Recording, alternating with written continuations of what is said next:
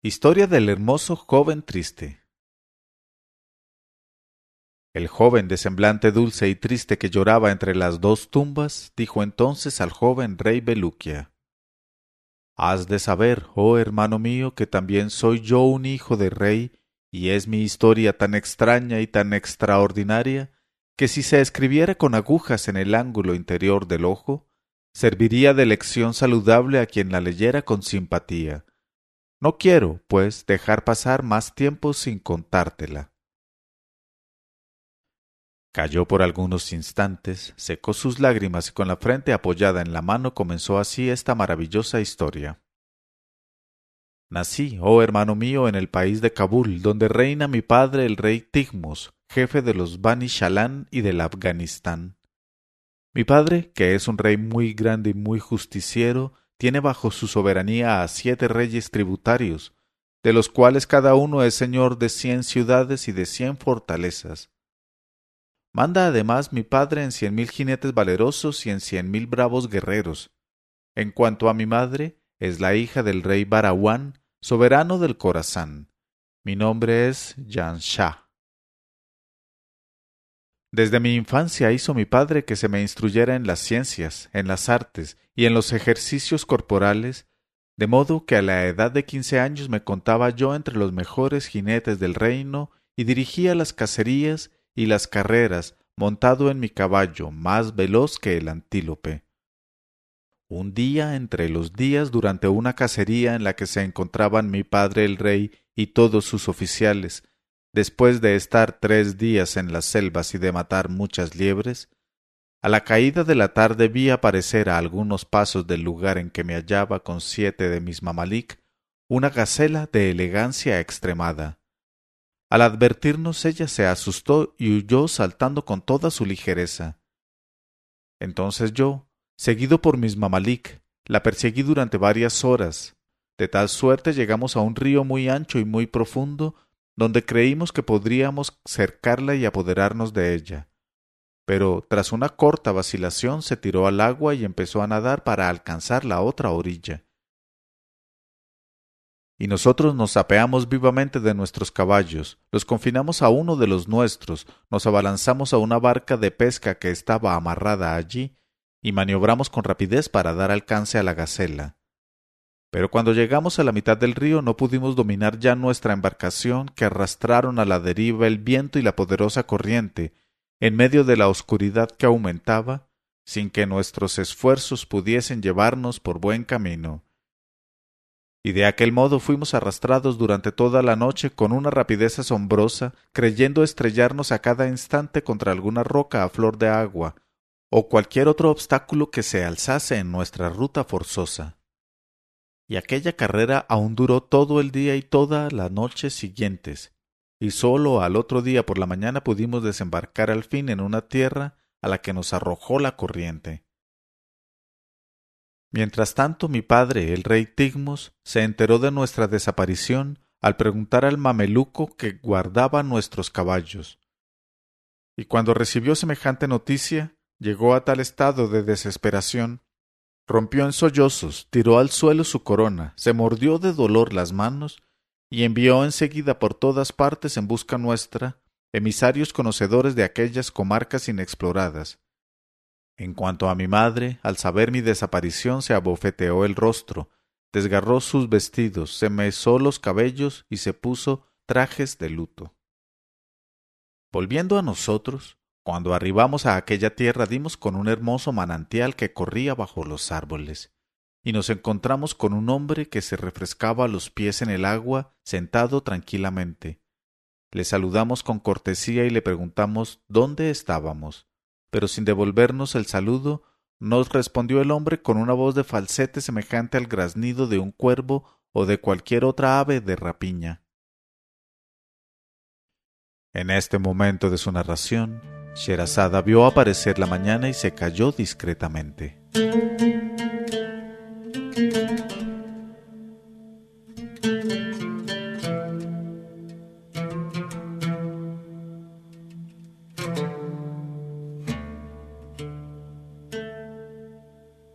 Pero cuando llegó la 364ª noche, Ella dijo.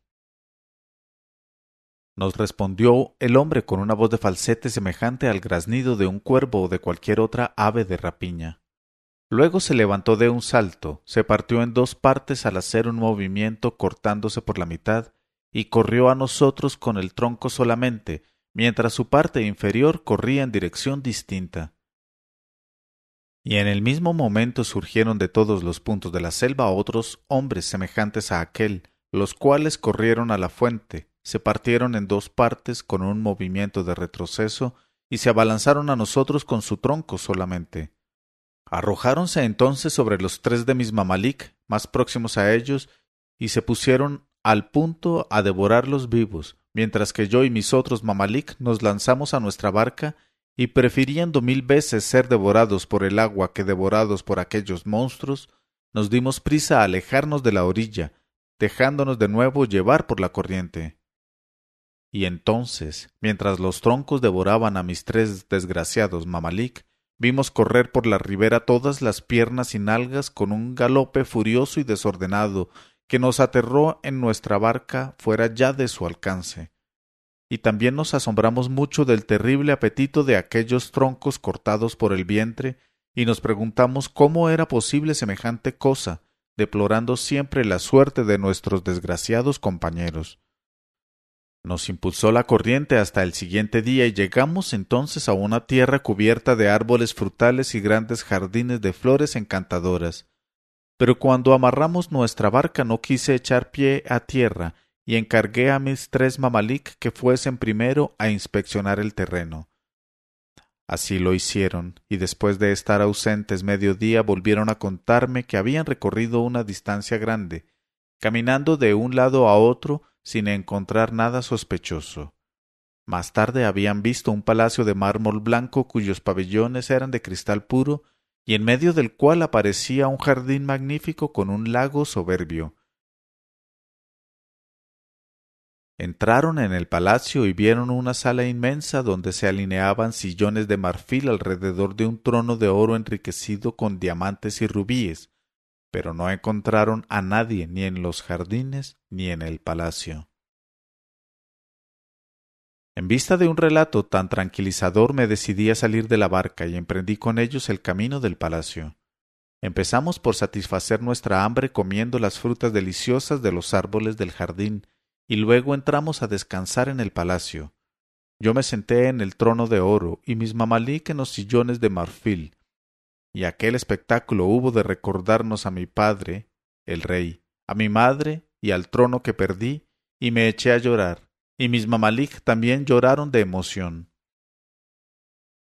Cuando nos sumíamos en tan tristes recuerdos, oímos un gran ruido semejante al del mar, y enseguida vimos entrar en la sala donde nos hallábamos un cortejo formado por visires, emires, chambelanes y notables, pero pertenecientes todos a la especie de los monos.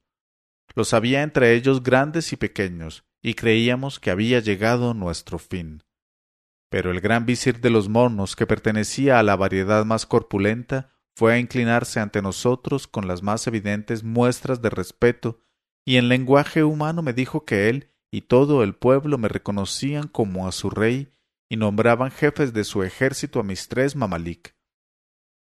Luego, tras de haber hecho que nos sirvieran de comer gacelas asadas, me invitó a pasar revista al ejército de mis súbditos, los monos, antes del combate que debíamos librar con sus antiguos enemigos los ghouls, que habitaban la comarca vecina.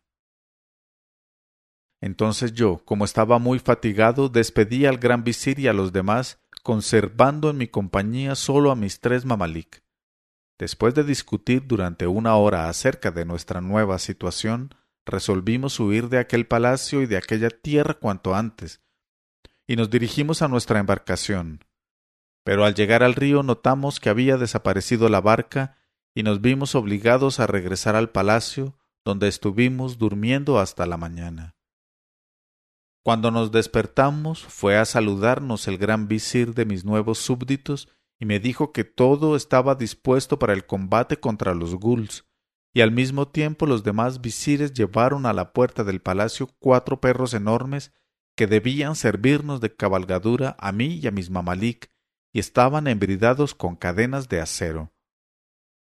Y nos vimos obligados yo y mis mamalik a montar en aquellos perros y tomar la delantera, en tanto que a nuestras espaldas, lanzando aullidos y gritos espantosos, nos seguía todo el ejército innumerable de mis súbditos monos capitaneados por mi gran visir. Al cabo de un día y una noche de marcha llegamos frente a una alta montaña negra en la que se encontraban los guardias de los guls, los cuales no tardaron en mostrarse. Los había de diferentes formas, a cual más espantables.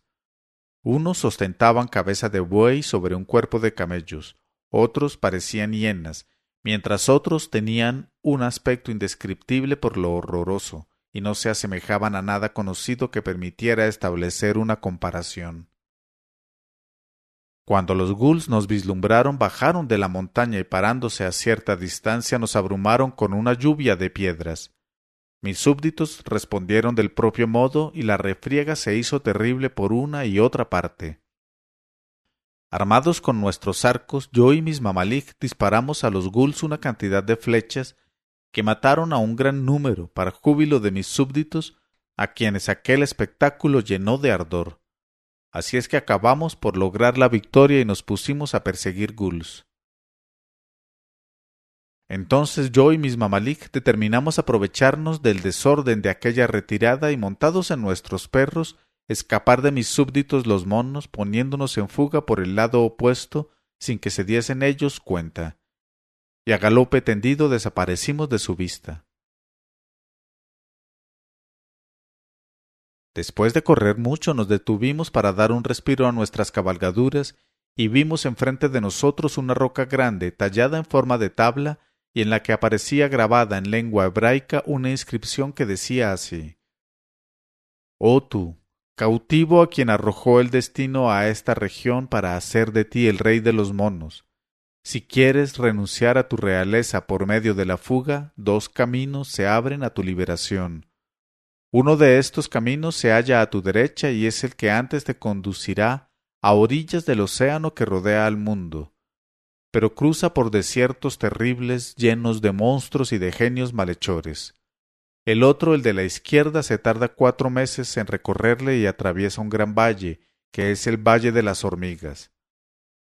Si tomas ese camino resguardándote de las hormigas, irás a parar a una montaña de fuego al pie de la cual se encuentra la ciudad de los judíos. Yo, Soleimán ben Daud, escribí esto para tu salvación».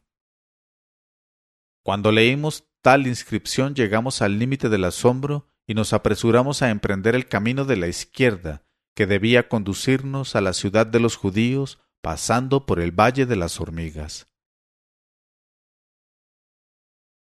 En este momento de su narración, Sherazada vio aparecer la mañana y se calló discretamente.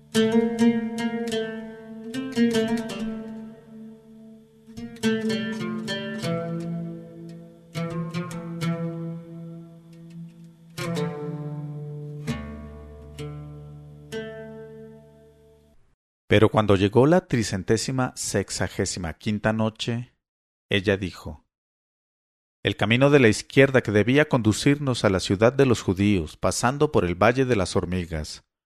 Pero aún no llevábamos una jornada de marcha cuando sentimos temblar el suelo bajo nuestros pies, y al punto vimos aparecer detrás de nosotros a mis súbditos los monos, que llegaban a toda velocidad con el gran visir a la cabeza.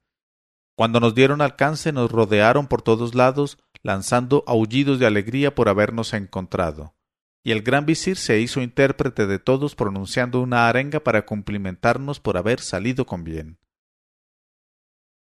Aquel encuentro nos contrarió mucho, aunque tuvimos cuidado de ocultarlo, e íbamos a emprender de nuevo con mis súbditos el camino de palacio, cuando del valle que en aquel momento atravesábamos vimos salir un ejército de hormigas, cada una de las cuales tenía la corpulencia de un perro.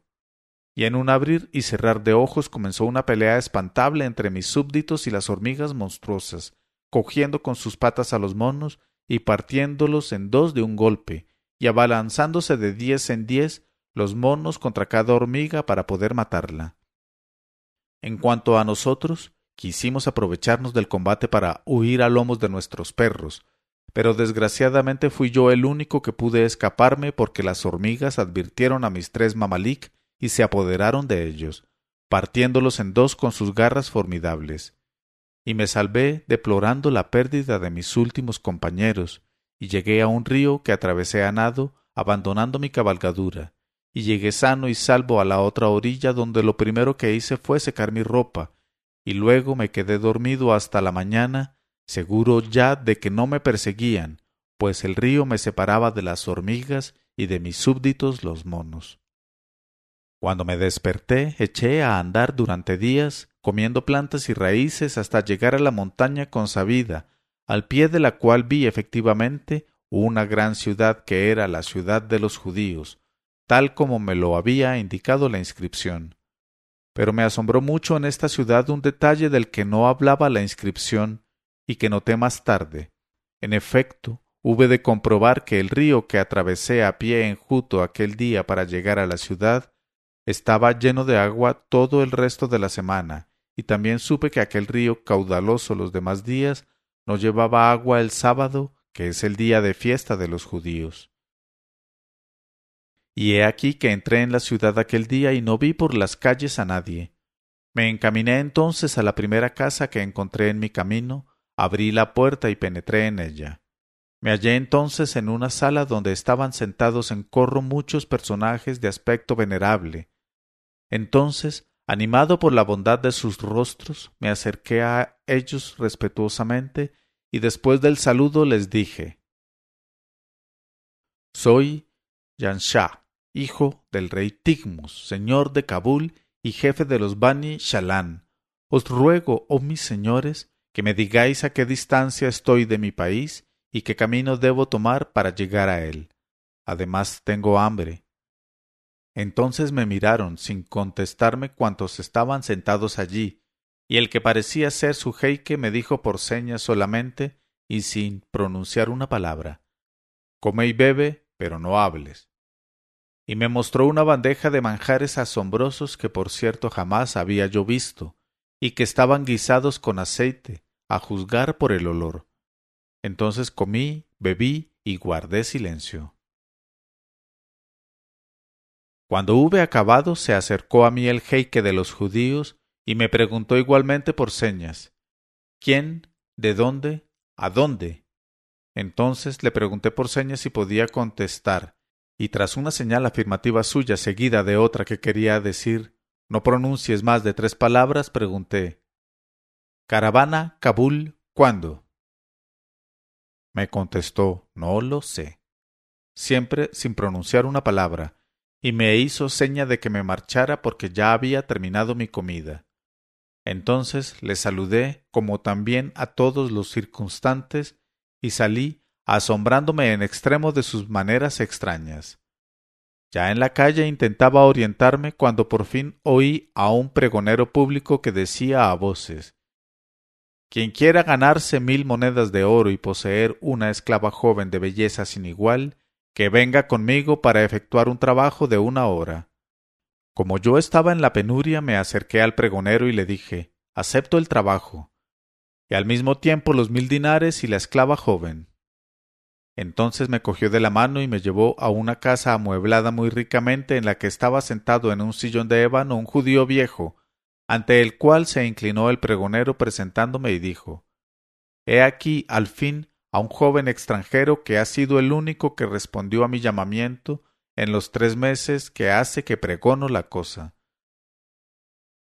Al oír estas palabras, el viejo judío dueño de la casa me hizo sentar a su lado. Estuvo conmigo muy amable, ordenando que me sirvieran de comer y de beber sin parsimonia, y terminada la comida me dio una bolsa con 1000 monedas de oro que no eran falsas, a la vez que mandaba a sus esclavas que me pusieran un ropón de seda y me llevaran junto a la joven esclava, que me daba anticipadamente por el trabajo en proyecto que yo aún no conocía. En este momento de su narración, Sherazada vio aparecer la mañana y se calló discretamente.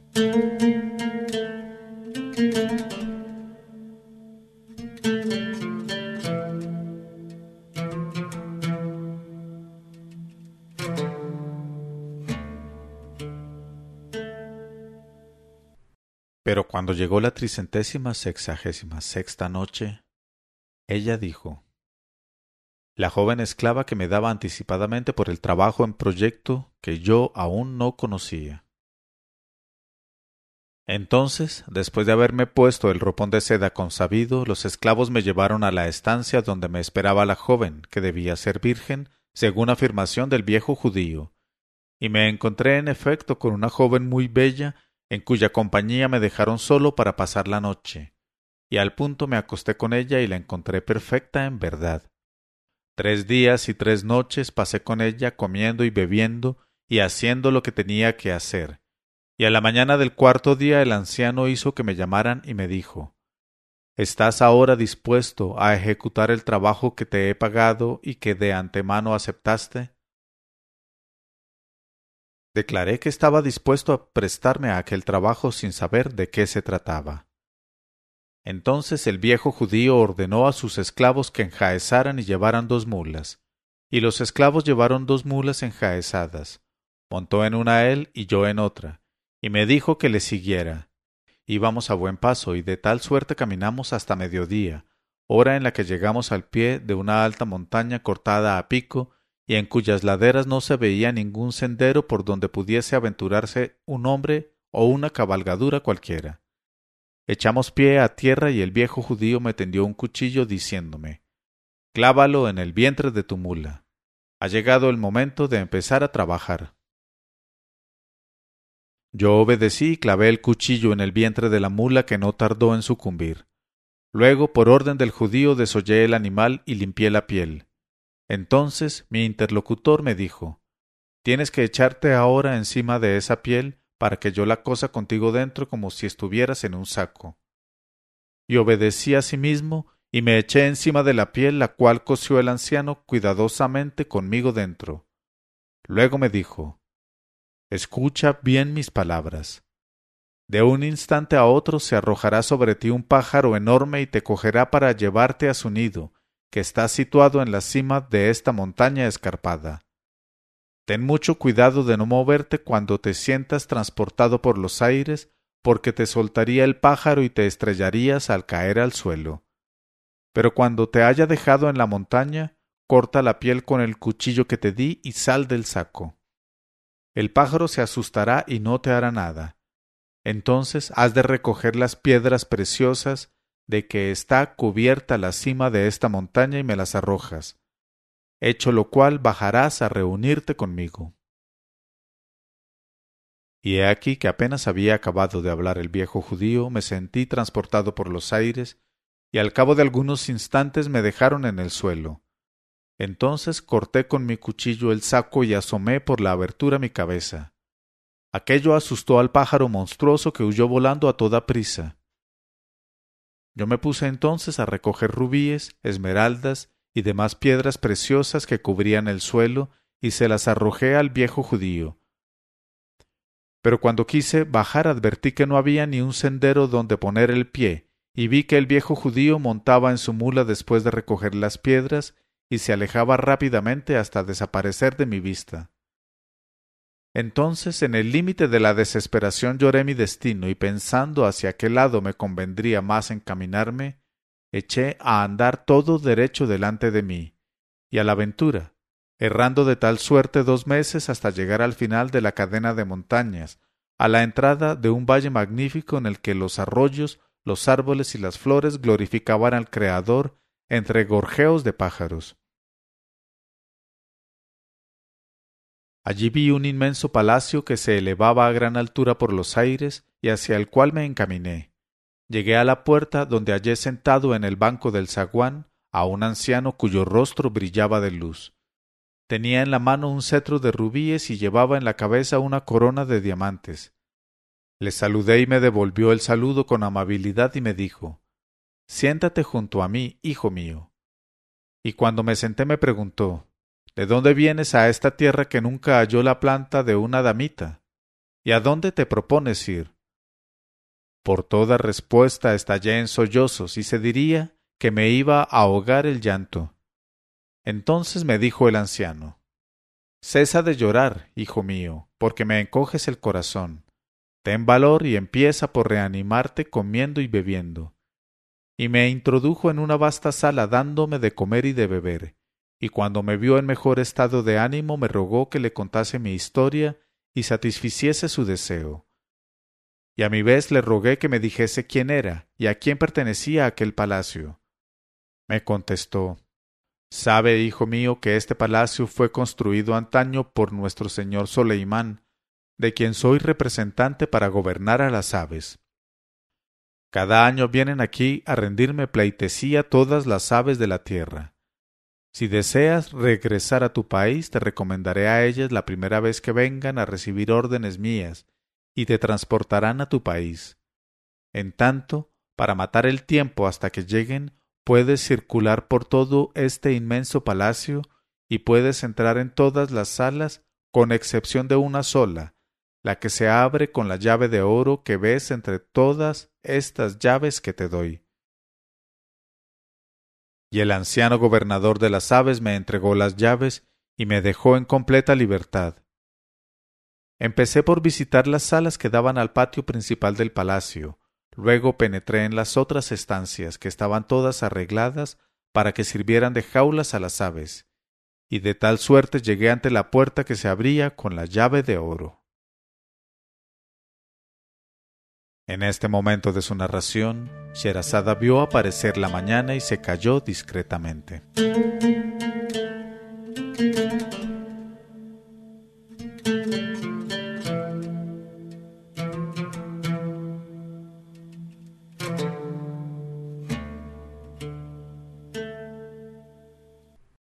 Y cuando llegó la 367ª noche, ella dijo: De tal suerte llegué ante la puerta que se abría con la llave de oro, y permanecí largo tiempo mirándola sin osar ni siquiera tocarla con la mano, en vista de la prohibición que me hizo el anciano.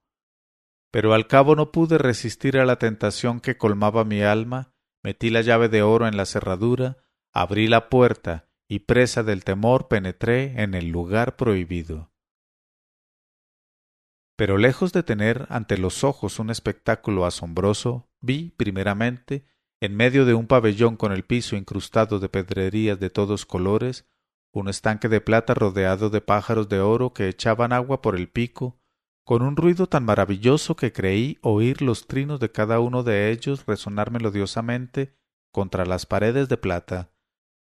Había en torno al estanque, divididos por clases, cuadros de flores de suaves perfumes que casaban sus colores con los de las frutas de que estaban cargados los árboles, que esparcían sobre el agua su frescura asombrosa. La arena que yo hallaba era polvo de esmeralda y diamante, y se extendía hasta las gradas de un trono que se alzaba enfrente del estanque maravilloso. Estaba hecho aquel trono con un solo rubí, cuyas facetas reflejaban en el jardín el rojo de sus rayos fríos, que iluminaban el agua con un brillo de pedrerías.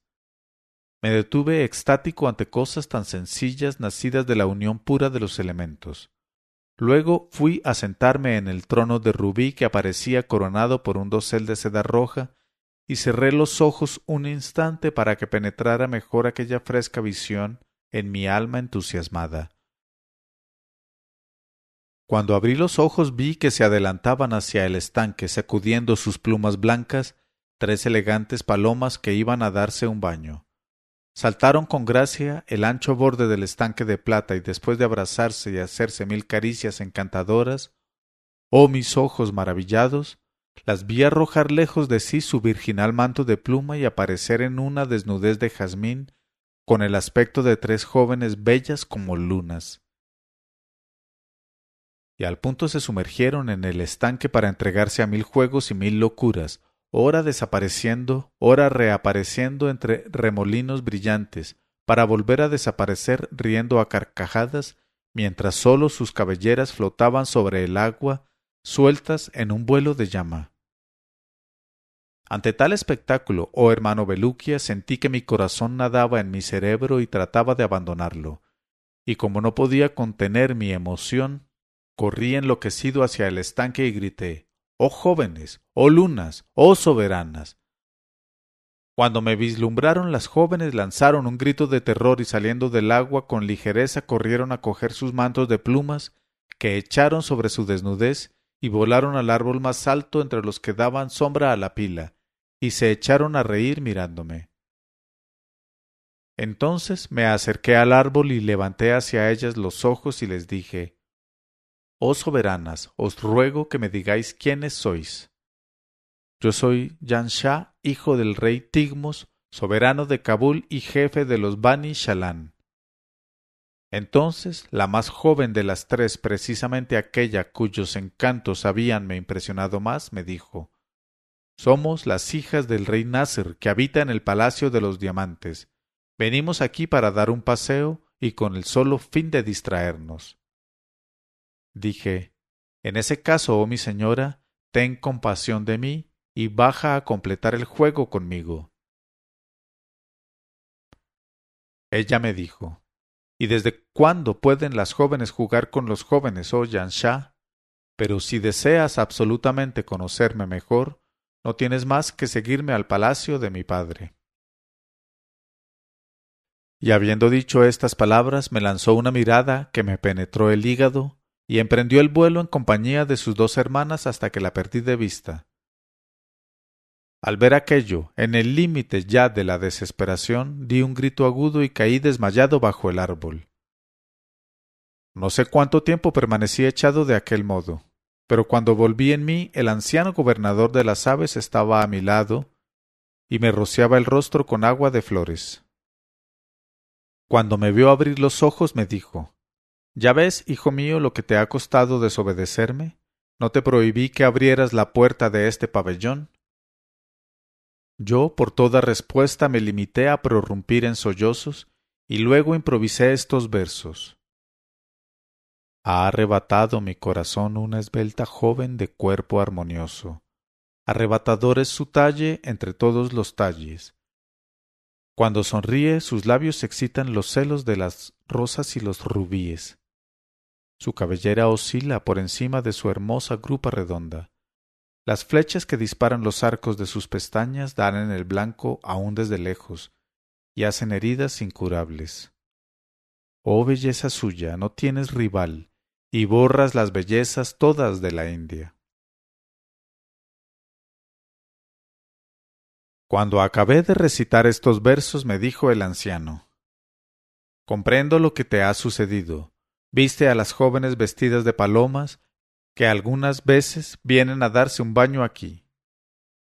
Yo exclamé: «Las vi, padre mío, y te ruego que me digas dónde se halla el palacio de los diamantes en que habitan con su padre el rey Nasr».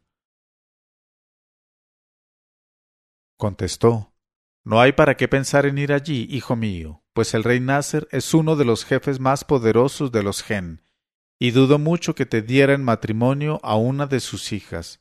Ocúpate, pues, de preparar tu regreso a tu país. Yo mismo te facilitaré la tarea recomendándote a las aves que enseguida van a venir a presentarme sus respetos y que te servirán de guías». Contesté: «Te doy las gracias, padre mío, pero renuncio a regresar al lado de mi padre si no debo volver ya a ver a la joven que me habló». Y al decir estas palabras me arrojé a los pies del anciano llorando y le supliqué que me indicara el medio de volver a ver a las jóvenes vestidas de palomas. En este momento de su narración, Sherazada vio aparecer la mañana y se calló discretamente.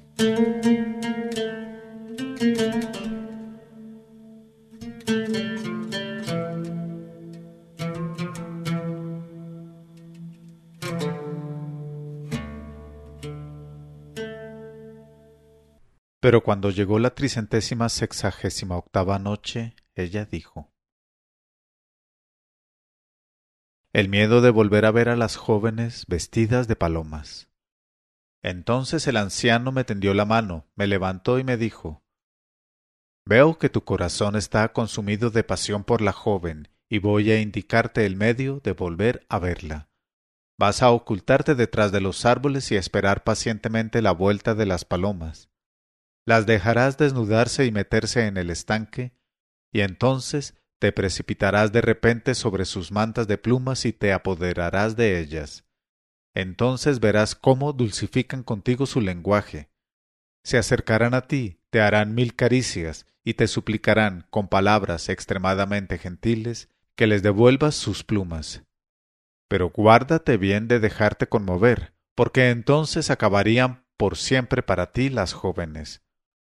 Por el contrario, rehúsa enérgicamente devolvérselas y diles: os daré de buen grado vuestros mantos, pero no sin que venga el jeique. Y efectivamente esperarás mi regreso entreteniéndolas con galanterías, y yo encontraré el medio de que las cosas se tornen favorables a ti. Al oír estas palabras di muchas gracias al venerable gobernador de las aves, y enseguida corrí a ocultarme detrás de los árboles, en tanto que se retiraba él a su pabellón para recibir a sus súbditos. Permanecí bastante tiempo esperando la llegada de las 3 palomas. Al fin oí un batir de alas y risas aéreas, y vi que las 3 palomas se posaban en el borde del estanque, y miraban a derecha y a izquierda, para enterarse de si no las observaba nadie.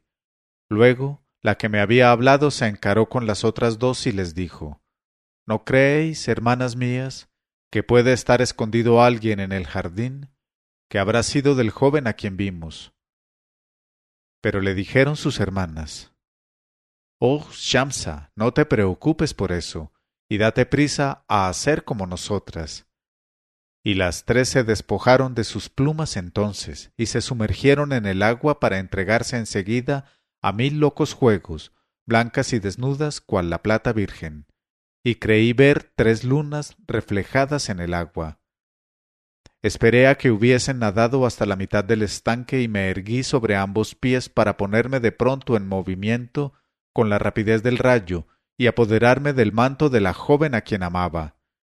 Y respondieron a mi ademán raptor 3 gritos de espanto, y vi que las jóvenes, avergonzadas por haber sido sorprendidas en sus retozos, se sumergían enteramente sin dejar fuera del agua más que la cabeza, y corrían hacia mí lanzándome miradas llorosas.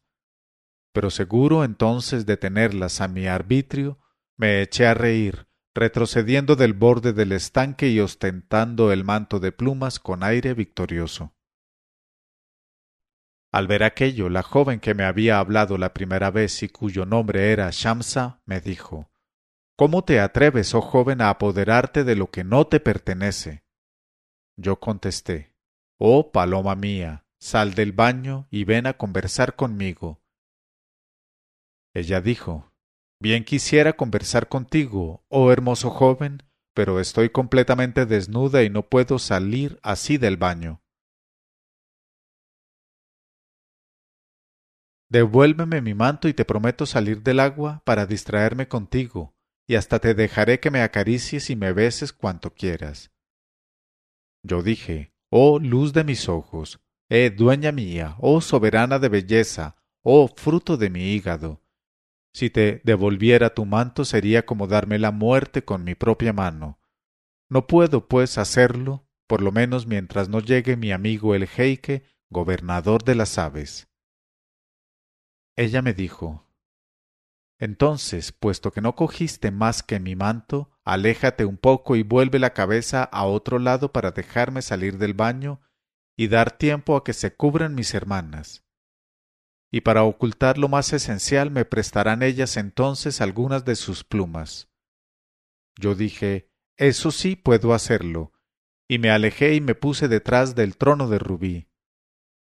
Entonces salieron primeramente las 2 hermanas mayores y se pusieron con presteza sus mantos. Luego arrancaron algunas de las plumas finas e hicieron con ellas una especie de mandilillo.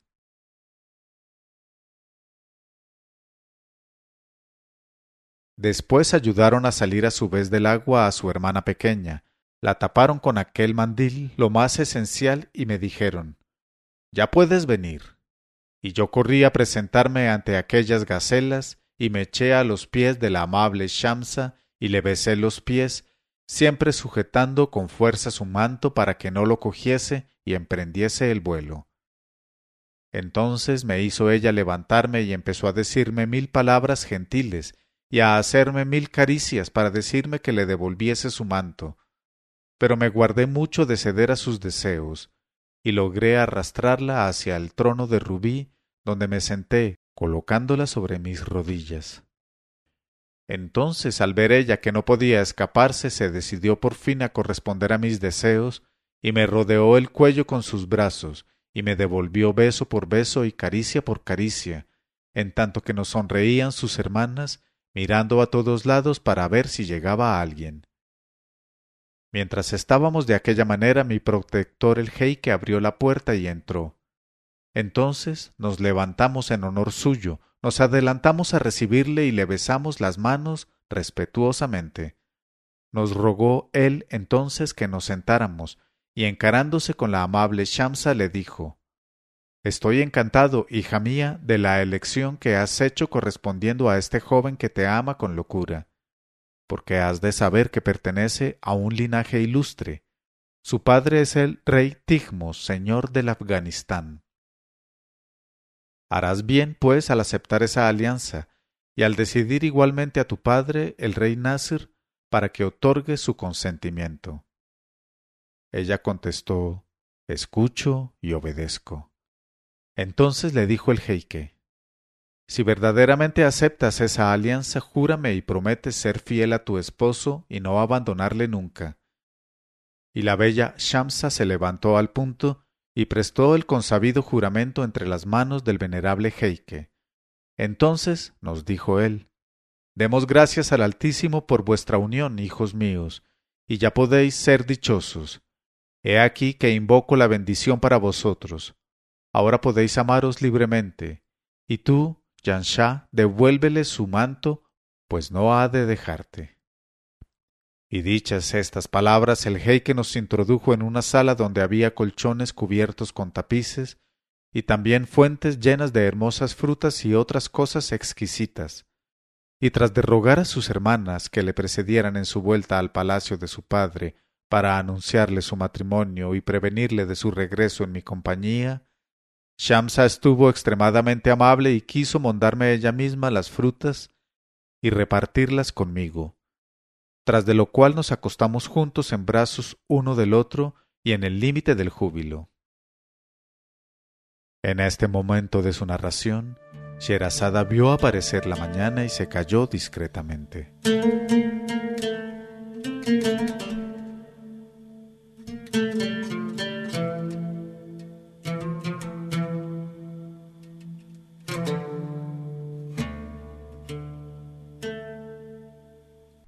Pero cuando llegó la 369ª noche, ella dijo: «Tras de lo cual nos acostamos juntos, en brazos uno del otro y en el límite del júbilo». Por la mañana fue Shamsa quien se puso primero en pie.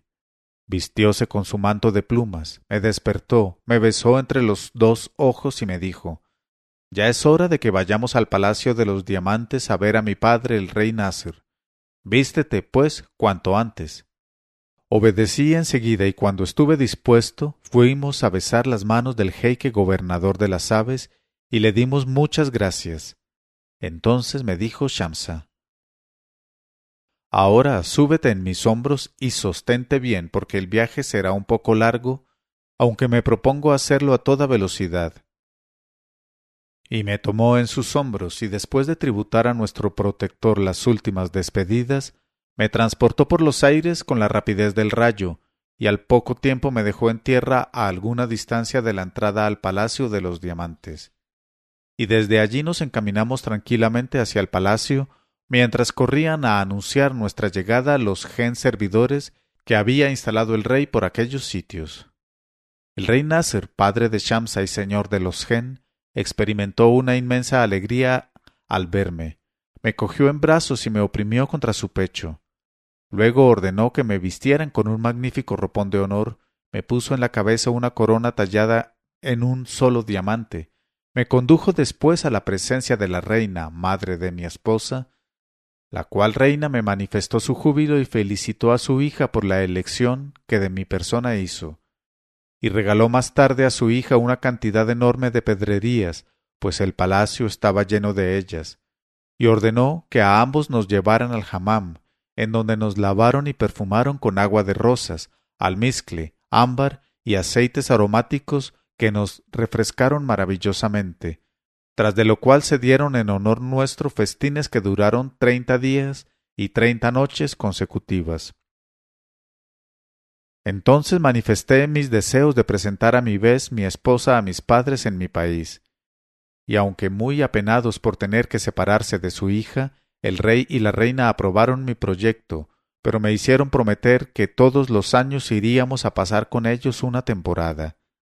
Después hizo el rey construir un trono de tal magnificencia y tal tamaño, que en sus peldaños podía contener 200 genios varones y 200 genios hembras. Subimos al trono los dos, y los 400 genios de ambos sexos que se hallaban allí para servirnos, se pusieron de pie en las gradas, mientras actuaban de portadores todo un ejército compuesto por otros genios.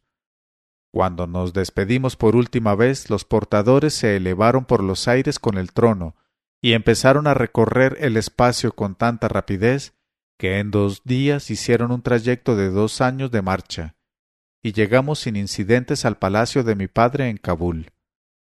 Cuando mi padre y mi madre me vieron llegar después de una ausencia que les había hecho perder toda esperanza de encontrarme, y cuando contemplaron a mi esposa y supieron quién era y en qué circunstancias me casé con ella, llegaron al límite de la alegría y lloraron mucho besándome y besando a mi muy amada Shamsa. Y tanto se conmovió mi pobre madre que cayó desvanecida y no volvió en sí, más que gracias al agua de rosas que llevaba en un frasco grande mi esposa Shamsa. Después de todos los festines y todos los regocijos que se organizaron con motivo de nuestra llegada y de nuestros esponsales, mi padre preguntó a Shamsa: ¿Qué quieres que haga para agradarte, hija mía?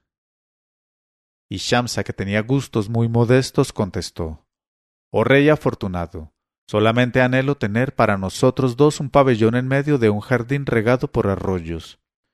Y al punto dio mi padre el rey las órdenes necesarias, y al cabo de un corto espacio de tiempo tuvimos nuestro pabellón y nuestro jardín, donde vivimos en el límite de la felicidad. Pasado de tal suerte 1 año en un mar de delicias, mi esposa Shamsa quiso volver al palacio de los diamantes para ver de nuevo a su padre y a su madre, y me recordó la promesa que les hice de ir todos los años a pasar con ellos una temporada. No quise contrariarla porque la amaba mucho, pero ay, la desgracia debía abatirse sobre nosotros por causa de aquel maldito viaje. Nos colocamos, pues, en el trono llevado por nuestros genios servidores y viajamos a gran velocidad recorriendo cada día una distancia de 1 mes de camino, y deteniéndonos por las tardes para descansar cerca de algún manantial o a la sombra de los árboles. Y he aquí que un día hicimos salto precisamente en este sitio para pasar la noche, y mi esposa Shamsa quiso ir a bañarse en el agua de ese río que corre ante nosotros. Me esforcé cuanto pude por disuadirla, hablándole del fresco excesivo de la tarde y de los perjuicios que la podría ocasionar. No quiso escucharme y se llevó en su compañía a algunas de sus esclavas para que se bañaran con ella. Se desnudaron en la ribera y se metieron en el agua donde Shamsa parecía la luna al salir en medio de un cortejo de estrellas. Estaban retozando y jugando entre sí, cuando de repente Shamsa lanzó un grito de dolor y cayó en brazos de sus esclavas, que se apresuraron a sacarla del agua y llevarla a la orilla. Pero cuando quise hablarle y cuidarla ya estaba muerta, y las esclavas me enseñaron en el talón de mi esposa una mordedura de serpiente acuática. Ante aquel espectáculo caí desmayado y permanecí en tal estado tanto tiempo que me creyeron muerto también. Pero, ay, hube de sobrevivir a Shamsa para llorar por ella y erigirle esta tumba que ves. En cuanto a la otra tumba, es la mía propia, que hice construir junto a la de mi pobre bien amada. Y dejo transcurrir mi vida ahora entre lágrimas y recuerdos crueles, esperando el momento de dormir al lado de mi esposa Shamsa, lejos de mi reino al que renuncié, lejos del mundo, que es para mí un desierto horrible en este asilo solitario de la muerte. Cuando el hermoso joven triste acabó de contar su historia a Beluquia, escondió el rostro entre sus manos y se echó a llorar. Entonces le dijo Bulukia: Por Alá, oh hermano mío, tu historia es tan asombrosa y tan extraordinaria que olvidé mis propias aventuras, aunque las creía prodigiosas entre todas las aventuras. Alá te sostenga en tu dolor, oh hermano mío, y enriquezca con el olvido tu alma. En este momento de su narración, Sherazada vio aparecer la mañana y discreta, según su costumbre, se calló.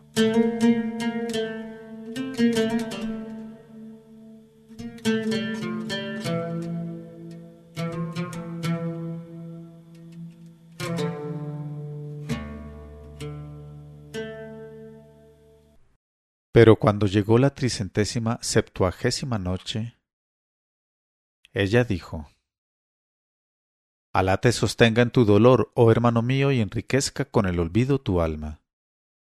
Estuvo con él una hora todavía, tratando de decidirle a que le acompañara a su reino para cambiar de aires y horizontes, pero fue en vano. Entonces vióse obligado a abandonarle para no importunarle, y después que le abrazó y le dijo aún algunas palabras de consuelo, emprendió de nuevo el camino de su ciudad, a la que llegó sin incidentes tras una ausencia de 5 años, y desde entonces no he vuelto a tener noticias suyas. Leyó Mauricio Duque Arrubla, 1001noches.co, 1001noches.co.